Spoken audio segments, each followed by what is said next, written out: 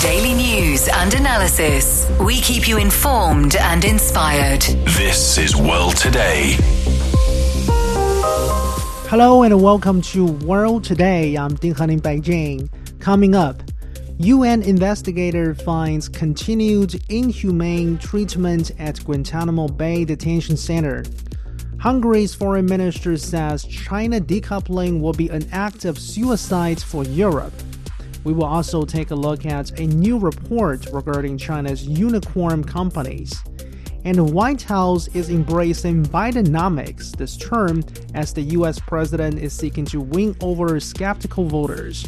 To listen to this episode again or to catch up on a previous episode, you can download our podcast by searching World Today. Our top story: a United Nations investigator has reported that prisoners face ongoing cruel, inhumane, and degrading treatment at the detention center of the U.S. Navy station in Guantanamo Bay. Fiel Niala Ni Alain was the first UN expert to be able to pay an official visit to the detention facility. Her extensive report has found that near-constant surveillance, forced cell extractions, and undue use of restraints are still present in the facility. The report also says that many detainees who were tortured have not received independent, holistic, or adequate rehabilitation. 30 people today remain detained at Guantanamo, and 19 of them have never been charged with a crime. Joining us now on the line is Professor Joseph Siracusa, Dean of Global Futures with Curtin University. Thank you very much for joining us. So this particular UN expert is actually a professor at the University of Minnesota as well as the law school with the Queen's University of Belfast.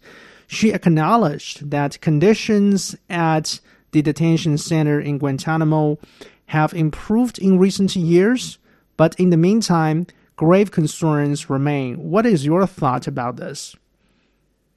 Yeah, I followed the Guantanamo since the 9/11 attacks. Look, I thought setting up Guantanamo, now it's a piece of territory taken by the United States and the Spanish in 1898.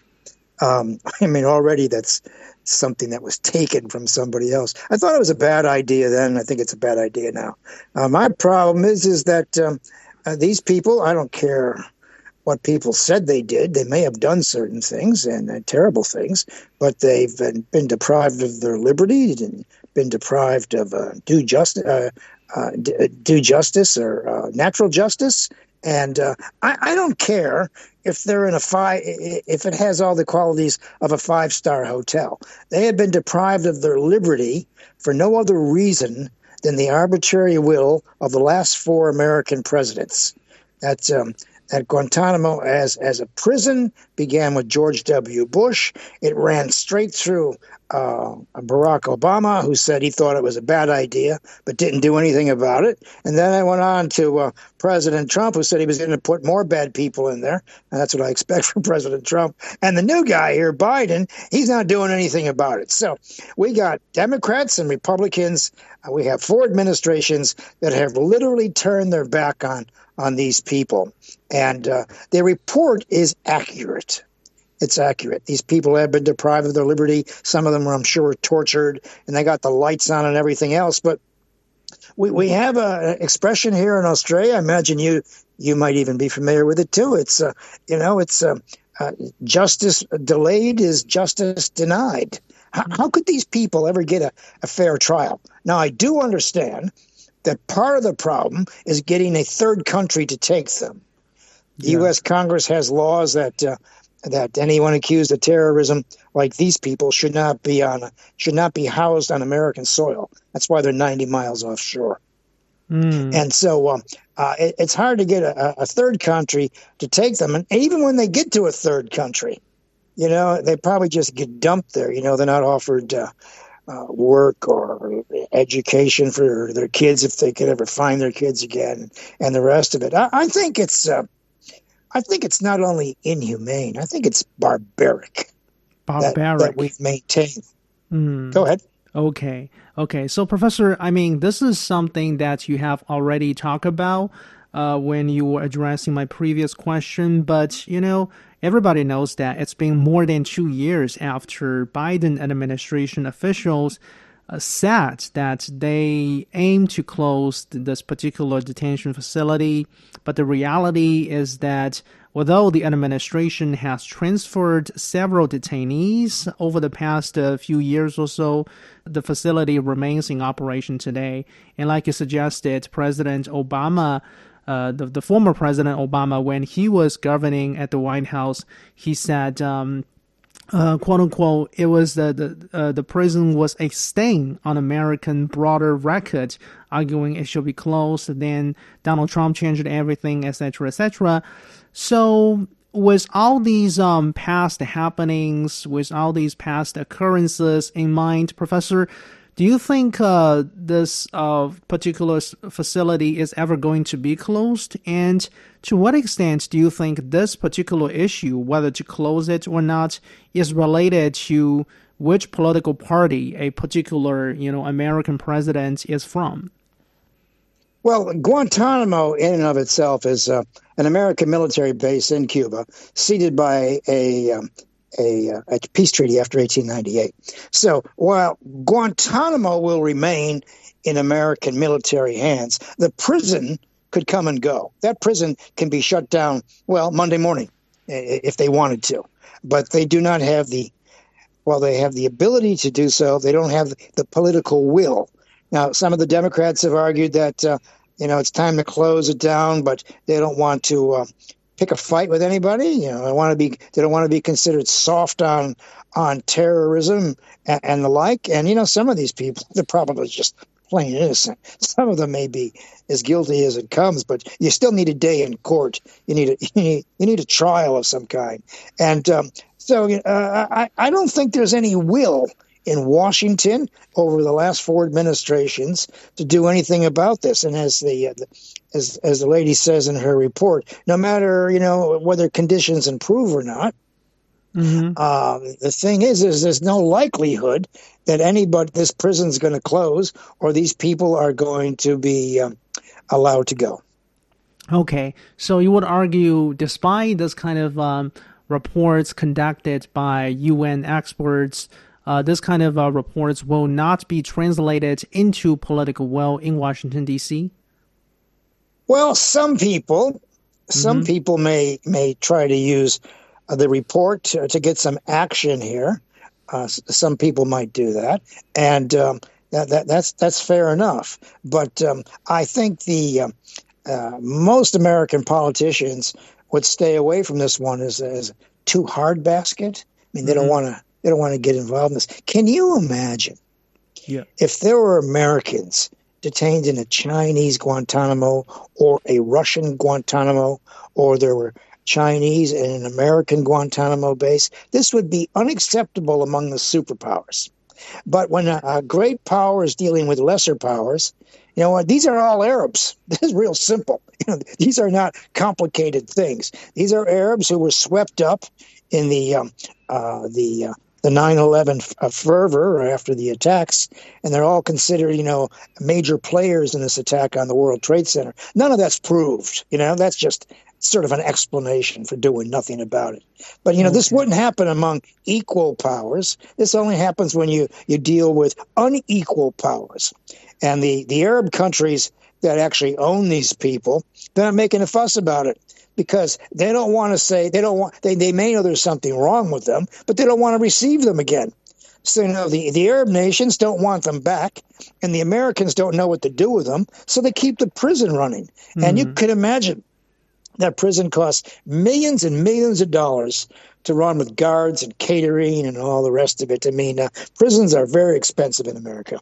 Okay, so we understand this particular UN expert has also met with those repatriated and resettled detainees, somebody who were once kept in there but removed later on.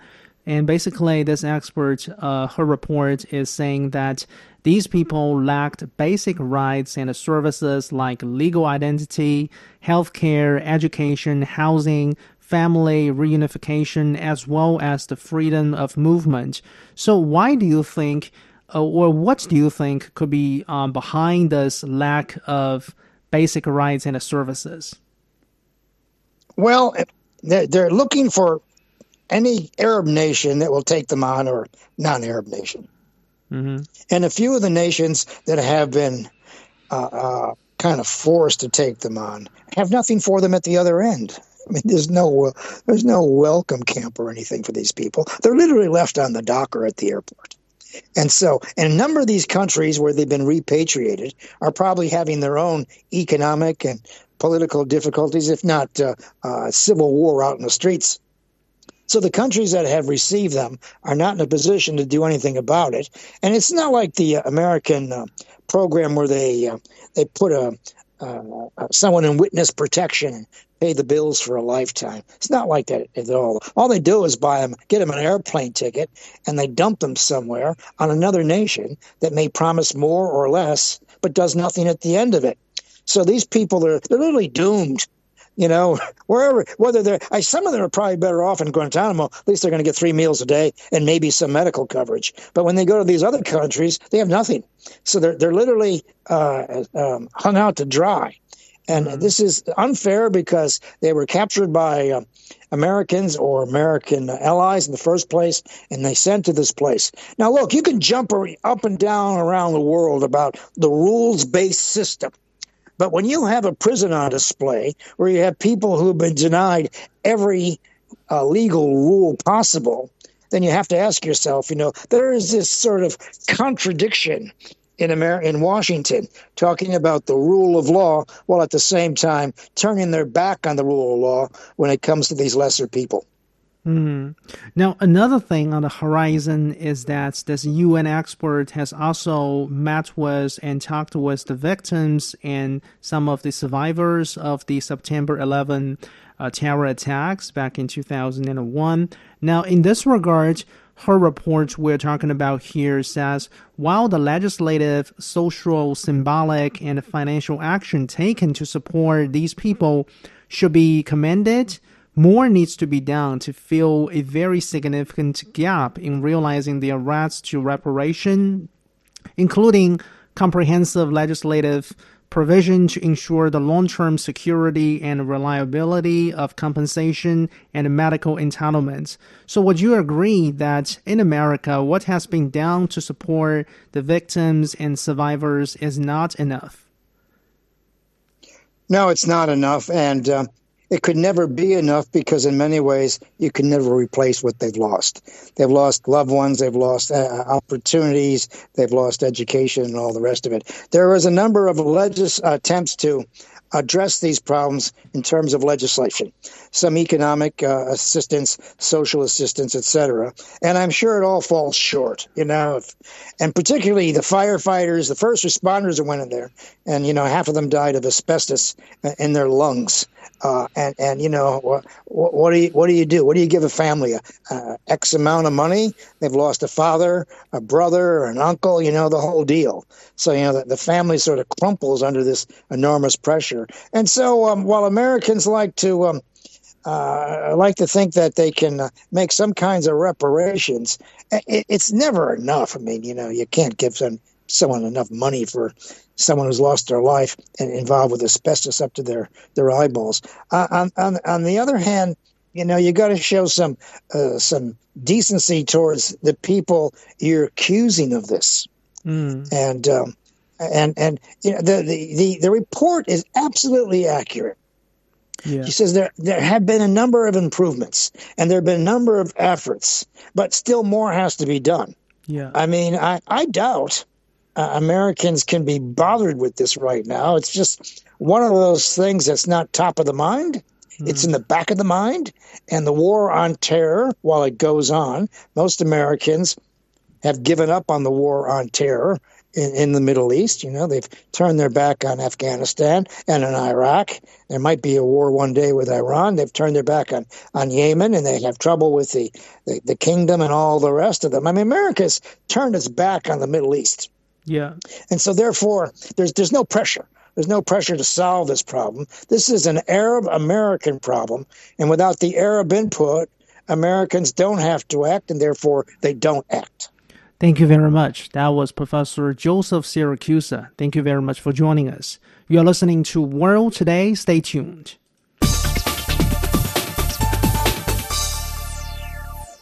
You are listening to World Today. I'm Ding Han in Beijing. Hungary's foreign minister has warned that any move to decouple or even de-risk from China will be an act of suicide for Europe. Peter Sziado made this piece of remark at the ongoing Summer Davos forum in the city of Tianjin. Sziado said Hungary does not view China as a threat or a risk, adding other countries can take a lot of benefits out of China if they cooperate with China. European leaders have struggled to formulate a unified China strategy. Some countries echo American calls for a complete disassociation with Beijing, but others have preferred a softer approach. So joining us now on the line is Professor Wang Yiwei, Director of the European Studies Center with Renmin University of China. Thank you very much for joining us. Thank you for the invitation. So do you agree that curtailing ties with China, be it in the name of decouple or de-risk, will essentially kill the European economy? Yes, firstly, decouple or de-risk is the same thing. Originally, it's an American saying, but it sells to Europe. Even said earlier by the von der Leyen, the president of the European Commission. But it's the means is risk is from China. So they changed the term, but the meaning is similar. So decouple actually is de-channelized globalization. So they want to build without China a new globalization which American will be dominate. Okay. So in the case of Hungary, we understand China is the country's largest trading partner outside of the European Union bloc. And so far this year, China has been the number one source of foreign investment for this country. So with these facts in mind, I guess the remarks by the Hungarian foreign minister here is probably understandable and even not surprising, I guess. But some people in Europe might argue that Hungary cannot represent the whole of Europe. Professor Wang, what is your view on this, or what do you have to say about this? Okay, it's not just Hungary. Actually, it's like the Borrelli, the CEAS, or the chief diplomat of the European Union, who also argued that the de-risk, they created more risk. Even similar thing about the suicide of the European economy when the energy decoupled with Russia, now decoupled from China. It's just actually suicide for the Europeans. So because the Europeans' prosperity rely on the cheap energy from Russia and the cheap products from China. So actually many countries, many leaders share the similar views. But Hungary very brave to say clearly and directly and openly. So that's the case. Okay. Now, in particular, one field, Hungary seems to be playing a pretty critical role in terms of the Europeans' car manufacturing industry. German car makers, those giants like Mercedes-Benz, BMW, and Volkswagen all have existing manufacturing facilities in this country. And interestingly, last year, a Chinese electric vehicle battery maker announced a $7.6 billion to build a new factory in Hungary. Now, according to this Hungarian foreign minister we are talking about here, whenever the current German foreign minister, who we know is not a very friendly lady to Beijing right now, whenever this lady talks about decoupling, then the CEOs of those German car makers would usually call Hungary's foreign minister to convince their Chinese suppliers to come to Hungary. What can you tell from this? What kind of trends can you tell from this, Professor Wang? Yes, I'm actually in Tianjin, Davos. We met the Hungarian foreign minister, and also I listened to Premier Li Qiang's speech. So very clearly, 3 points. First, risk is normal. It's natural for globalization. De-risk is deglobalization. Second, you should views of the risk from dialectic approach. The risk and opportunities always linked together. Thirdly, let the market, let the entrepreneurs make the decision. What's the risk? How to deal with the risk? Not the politicians in the name of the China phobia to enforce the businessmen and to decouple or de-risk from China. So that's change the logic. So against the market principle. So I guess the geopolitical talk or rhetoric on the part of the politicians is not really consistent with the economic or business community's reality on the ground, I guess. So in addition to the cordial relations with China, we understand actually Hungary has also taken a pretty different position regarding the war in Ukraine, say compared to those mainstream attitudes within the European Union or within NATO. So, Professor Wang, what do you make of this perceived strategic autonomy on the part of Budapest? Do you think economic reasons are the only factors behind this autonomy? Well, it's not just economic. That Hungary attract many Chinese investment to build the rail, connect the Budapest and Belgrade. So, of course, it's very crucial to build the mutual connectivities in this region. But the most important, I think, is Hungary represents that the European countries want to have their own path of the modernization, not that too much, follow the American approach or integrated by the Brussels. Brussels sends the order then what to do and what not to do. So they want to seek a strategic autonomy, and the nation state also need more independence from Brussels. That's the phenomenon. So, frankly speaking, do you think European leaders will ever formulate a unified China strategy? Well, European Union always says we should speak one voice. 27 countries, if they speak one voice, the voice should be very weak. So if they have the unified of the China strategy, that strategy is compromise among the 27 member states. It's also quite weak. So that's actually contradicted. If you need efficiency to deal with China, you need the big powers take a leading role. But if you need democracy, if you need the coherence and to reach the consensus, it takes time. So, by the way, Professor Wang, in your understanding, how should Beijing, approach European countries at the moment? Because if, somehow Beijing ends up only approaching or developing very, very close relationship with countries like Hungary or other Southern European countries like Portugal or Spain or Greece, then some European politicians might accuse Beijing of, taking advantage of the so-called vulnerable point in the European Union. What is your view? Well, very clearly, 3 points. First, European integration is in a different speed in the different areas. Some areas like trade is exclusive power for Brussels. We need to deal with Brussels in this regard. And some powers, they're shared by the member state. But some powers, actually, they are owned by the member states, not Brussels. So that's the reality. Okay, it's not a single country. The second, the comparative advantage of the different member states in the different regions, the gap is huge now. Like the East and the West, the North and the South, and the new members and the old members of the European Union. This is also the reality. So that's the reason we have a CDE-China cooperation to address these differences, to bridge the gap. Thirdly, China always respects the European Union's standard. We highlight that European Union should be the major player and for the multipolar world, and it's also we share the consensus and multilateralism. But we also need to deal with the member states bilaterally. So bilateral and multilateral coordinate. So really, we sincerely hope that China and Europe can rise above differences and better contribute to world prosperity. But that's Professor Wang Yiwei from Renmin University of China. We'll be back after a short break.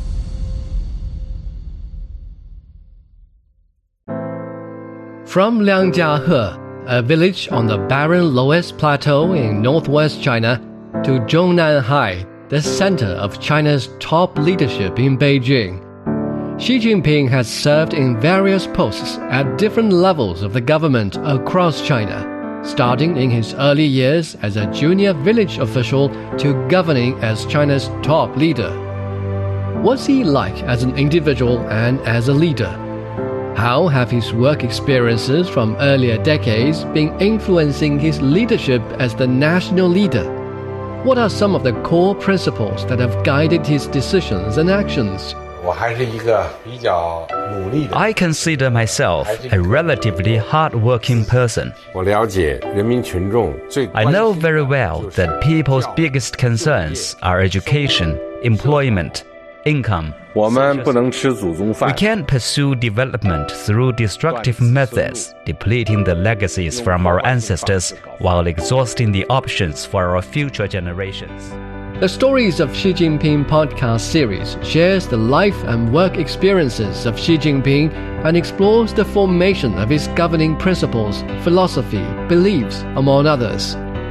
Getting to know Xi's thoughts on national governance and how his leadership took shape may help you better understand China's path, governance, and principles. You can follow the Stories of Xi Jinping podcast series on all major podcast platforms.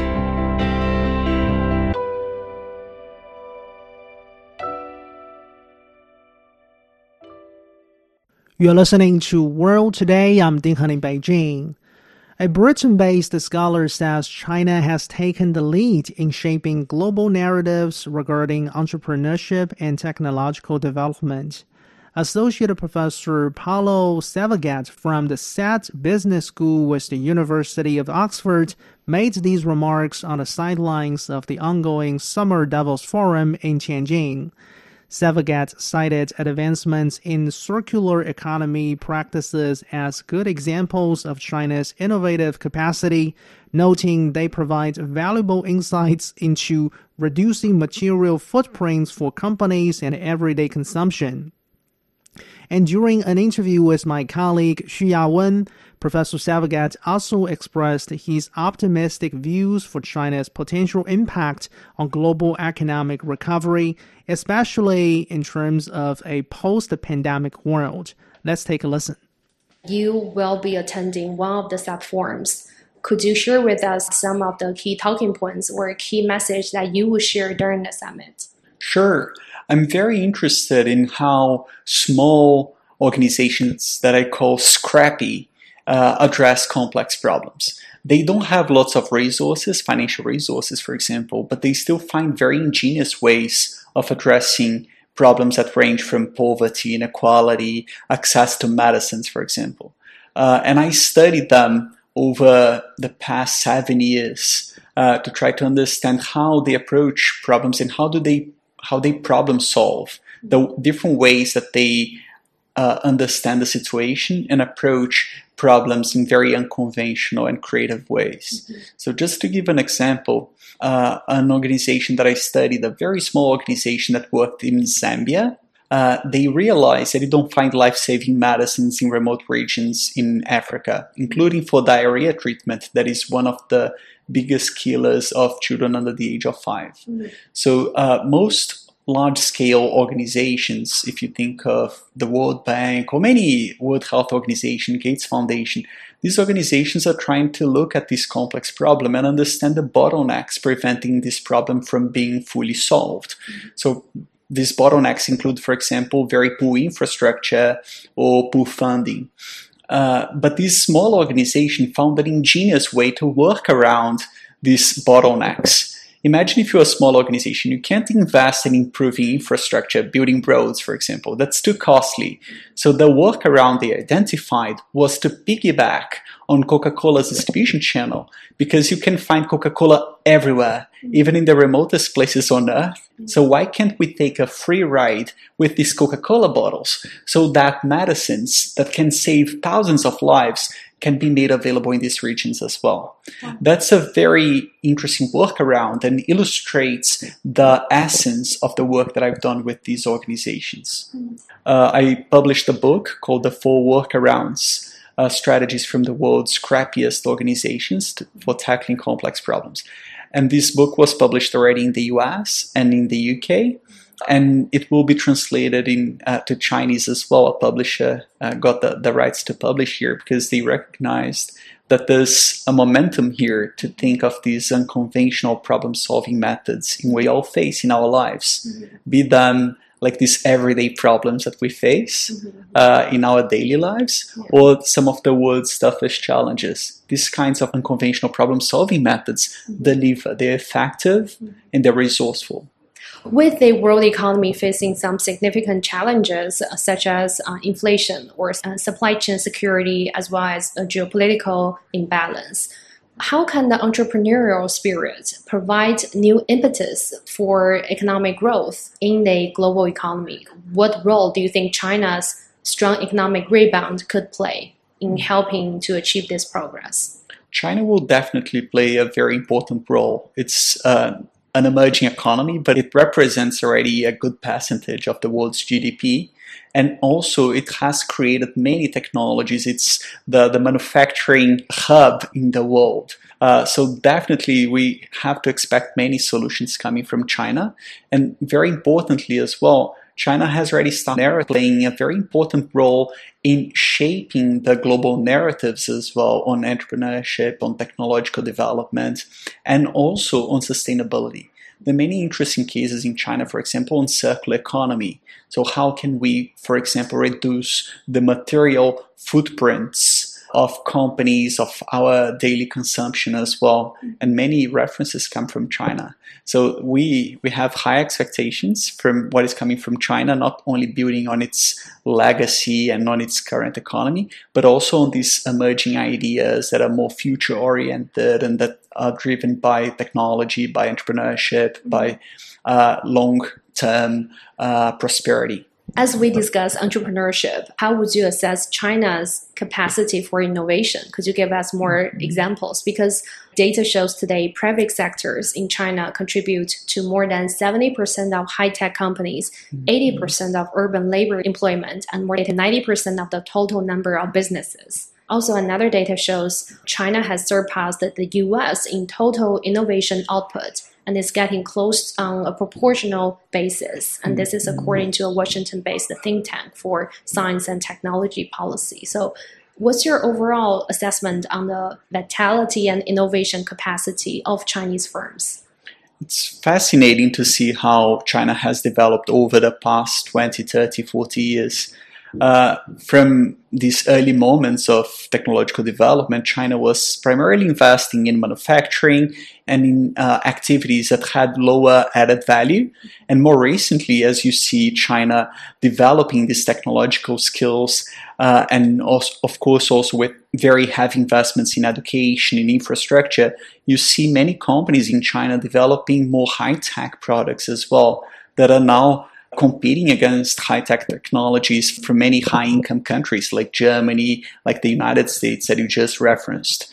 So China is in a very good position to develop and build on these technological capacities that it already has in order to forge ahead in many technological areas that are more future-oriented, such as, for example, green technologies, and many others that will deeply impact countries around the world. And lastly, Professor, what are your expectations for China's economy, especially in the post-pandemic world? China will play a very important role, as it has already played for the past 10, 15 years, and it's a growing influence as well. Geopolitically, China is joining many of the current discussions, and it's engaged with in many public spaces, shaping international agendas. And also, of course, in terms of entrepreneurship and innovation, manufacturing, industrial development, China is already a central player, one of the most critical players in the world. And of course, it has a massive economy and a huge population as well. Associate Professor Paulo Savgat from SAT Business School with the University of Oxford, talking to my colleague Xu Yawen. You're listening to World Today. We'll be back. Hello, my name is Alessandro Golombiewski Teixeira. I'm a professor of public policy and management at Tsinghua University in Beijing. I am a great listener of The World Today. In my opinion, The World Today is one of the best China radio programs. In The World Today, we can get the best news and analysis in what is happening now in the world. So please come to join us. China had 357 unicorn companies as of the end of 2022, the highest number in the country's history. This number is from a report which highlights the growth trends in the country's startup sector. The definition of a unicorn enterprise, for your information, is a company that has been set up for less than a decade and is now valued at more than $1 billion. So China's number of unicorns, according to this report, increased by 13% last year compared to 2021. There were 98 newcomers on the list. Most of China's unicorn enterprises, according to the report, are in areas like semiconductor chips, new retail, innovative drugs, digital health, and artificial intelligence. So for more, my colleague Zhao Yang spoke with Andy Mok, Senior Fellow with the Center for China and Globalization.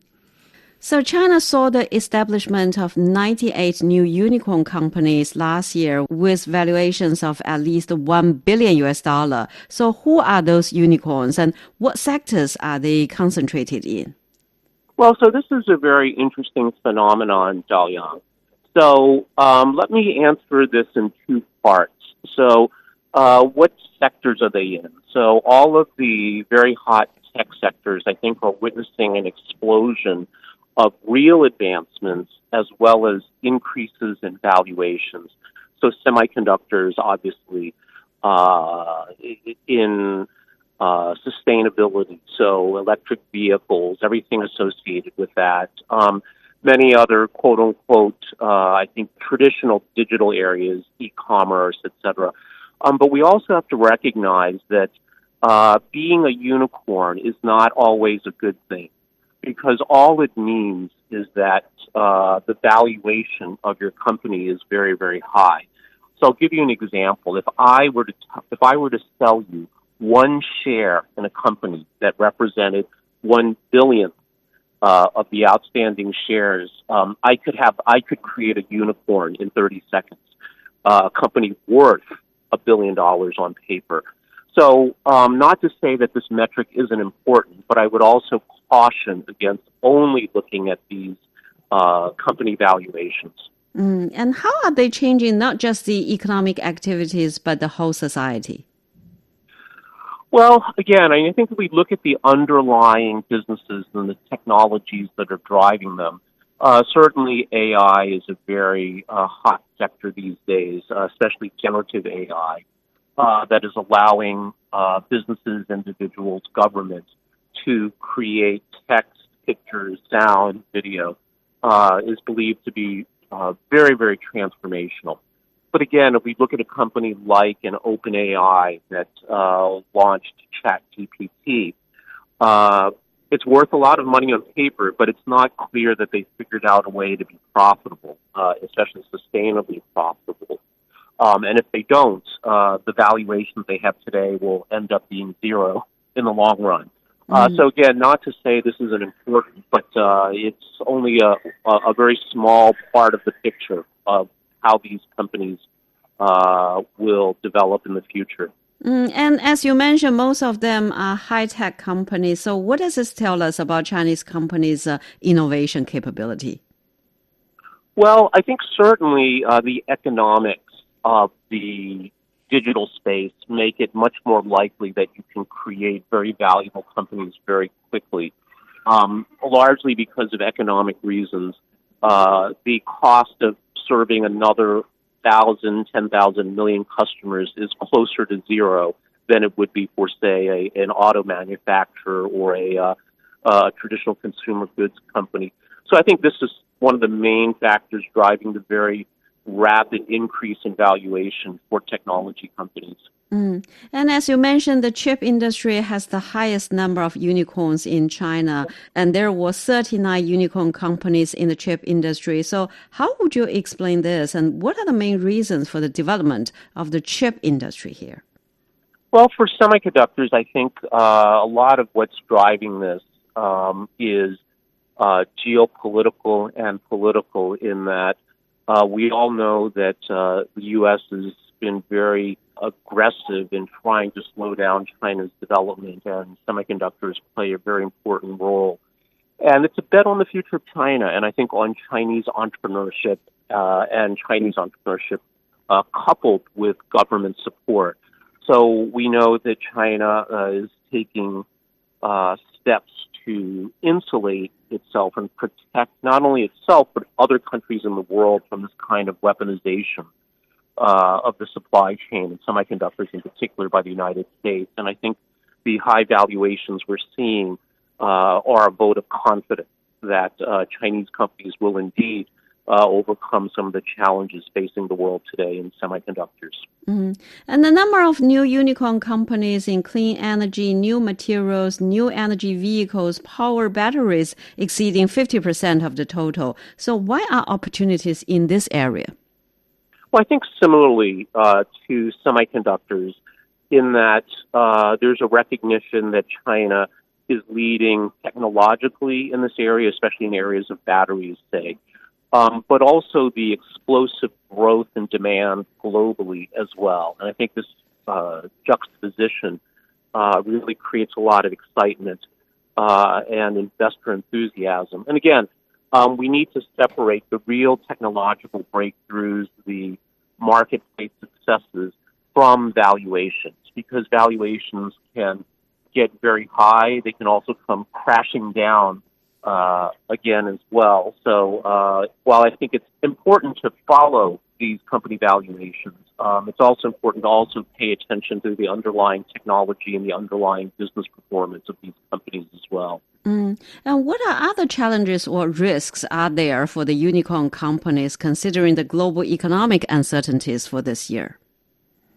Well, again, if we come back to this question of valuation, if there's a change in investor sentiment, or there's some global shock, either political or economic, that can deflate investor enthusiasm. And then, of course, we would see an enormous drop in valuations as well. So these valuations can go up very quickly. They can also go down quickly as well, and not be necessarily related to the underlying business performance of the company. And what environment is needed to encourage and protect those startups and innovations for the private sector, do you think? Well, I think from an investment perspective, a certain amount of rationality, because again, the reason companies have high valuations in normal circumstances is because investors or the markets see the commercial value these companies are creating through product innovation, through effective sales, through effective management, where their revenues are greater than their cost, meaning that they're profitable. And ideally, the profit margins are going up over time, as is unit volume. And of course, we've seen enormous successes in China with companies like Tencent, like Alibaba, like ByteDance, et cetera, that at one time had very, very high valuations. I put Xiaomi in this category as well, that had very, very high valuations and went on to justify those valuations in the future. And how do you see the potential of 5G and AI in the Chinese market? Well, both very important developments, and of course, I think 5G in particular, China has demonstrated not only foresight through companies like Huawei that early on played a role in setting the standards for 5G, but government support in rolling it out. And I think similarly, we're seeing AI as well, although a lot of attention recently has been focused on OpenAI and ChatGPT. China has, I think, important and to some degree hidden strengths in this area, including government support. Andy Mock, Senior Fellow with the Center for China and Globalization, talking to Zhao Yang. You're listening to World Today. Stay tuned.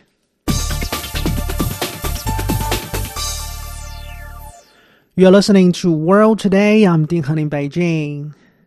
U.S. President Joe Biden is making a new push to sell his economic agenda to average Americans in an effort to win over voters. Biden has used a Wednesday address in the city of Chicago to tout the Bidenomics term. Senior White House officials believe the current combination of a robust labor market and falling inflation creates a stronger place for Biden to make the case for his economic policies as he pursues re-election for 2024. And since late 2021, polls in America have consistently indicated that Americans disapprove of Mr. Biden's handling of the U.S. economy. Joining us now on the line is Mr. Ina Tangen, Senior Fellow with the Taihe Institute. Thank you very much for joining us. A pleasure to be here. So White House officials are basically, for one thing, talking about Biden's sweeping economic legislations, which they say have pumped billions of dollars into infrastructure, clean energy, and chips manufacturing, etc. And on the other hand, they are also pointing to the fact that more than 13 million jobs have been created during President Biden's presidency. But Ina, to the point of using this term called Bidenomics, how many Americans do you think will really buy this? Very few. It's not necessarily a very catchy name nor very original. And it's not really going to mean much to people. He passed legislation through the House and Senate. There is going to be a bump. He's talking about digital infrastructure as also physical infrastructure. But remember, he only got a portion of what he was seeking. And quite frankly, it's not clear that at a time when employment is already at a record high, that adding more stimulus is necessarily going to help. There might have been 13 million jobs added, but if you start looking at the hundreds of thousands of jobs laid off, very good paying jobs in all the services in the tech field, et cetera, jobs that paid, in excess of 150, 200, up to millions of dollars a year versus the jobs that were created, which were in, movie theaters and healthcare facilities, elderly care issues, and some institutions for learning and things like that. So it's just not going to resonate. He's just trying to play this card and see if it floats. So a recent memo written by some of President Biden's top political advisors is arguing that the U.S. is finally turning this page on the failed trickle-down, theories and policies that have been pursued by the Republicans. And this is probably suggesting to us that this idea that President Biden is very much focused on growing the middle class in America will probably be one of the top things of his 2024 campaign. But do you think the rhetoric here is consistent with the U.S. economic reality? No, I mean, you don't build the middle class, which over the last 45 years has shrank from 62% of the population to now 50%. But you can't rebuild the middle class based on $15 to $20 an hour. It doesn't work. You'd have to work 3 jobs in order to make a decent living and consider yourself middle class. So he's saying these things. I think he believes them. He has this kind of nostalgia for the 1970s when his dad was able to work in a factory and earn enough to put his kids through school and have a fairly nice life. Unfortunately, then as now, the consequences of that weren't clear to him and still aren't. When you have a factory worker who's paid that much, unfortunately, that industry is going to leave the U.S. because there are, the competitors are out there. They can do it a lot cheaper. Wage rates are lower in other places. And that's what happened to American industry. They basically priced themselves out in terms of labor costs and additional benefits costs and things like that. And today, you have a situation where, they keep touting that they're onshoring all of this technology. Yeah. Well, TSMC said, look, any chip made in America by TSMC is going to be 30% more than the chip made not in China, but in Taiwan. Basically, that would extend also to Japan and South Korea. So you say to yourself, are these going to be competitive factories? Will they be able to compete? And the answer is no. The only ones who will buy them will probably be the military, which means that, in essence, the taxpayers are going to pay 30% more for these chips simply because they were produced in the U.S. So, it always sounds good to, kind of come up with something, do anything. But there's no long-term solution here, just like with the debt. They kicked the debt ceiling issue down the road 2 years, but there is no solution to it. Yeah. They have not proposed anything that will work. Yeah. So, by the way, this Biden's capability in terms of reaching a deal with Republicans on debt ceiling, as well as his administration's record in terms of curbing the banking crisis earlier this year, was another talking point by the White House. Yeah, I mean, they're touting this thing, but these are not victories.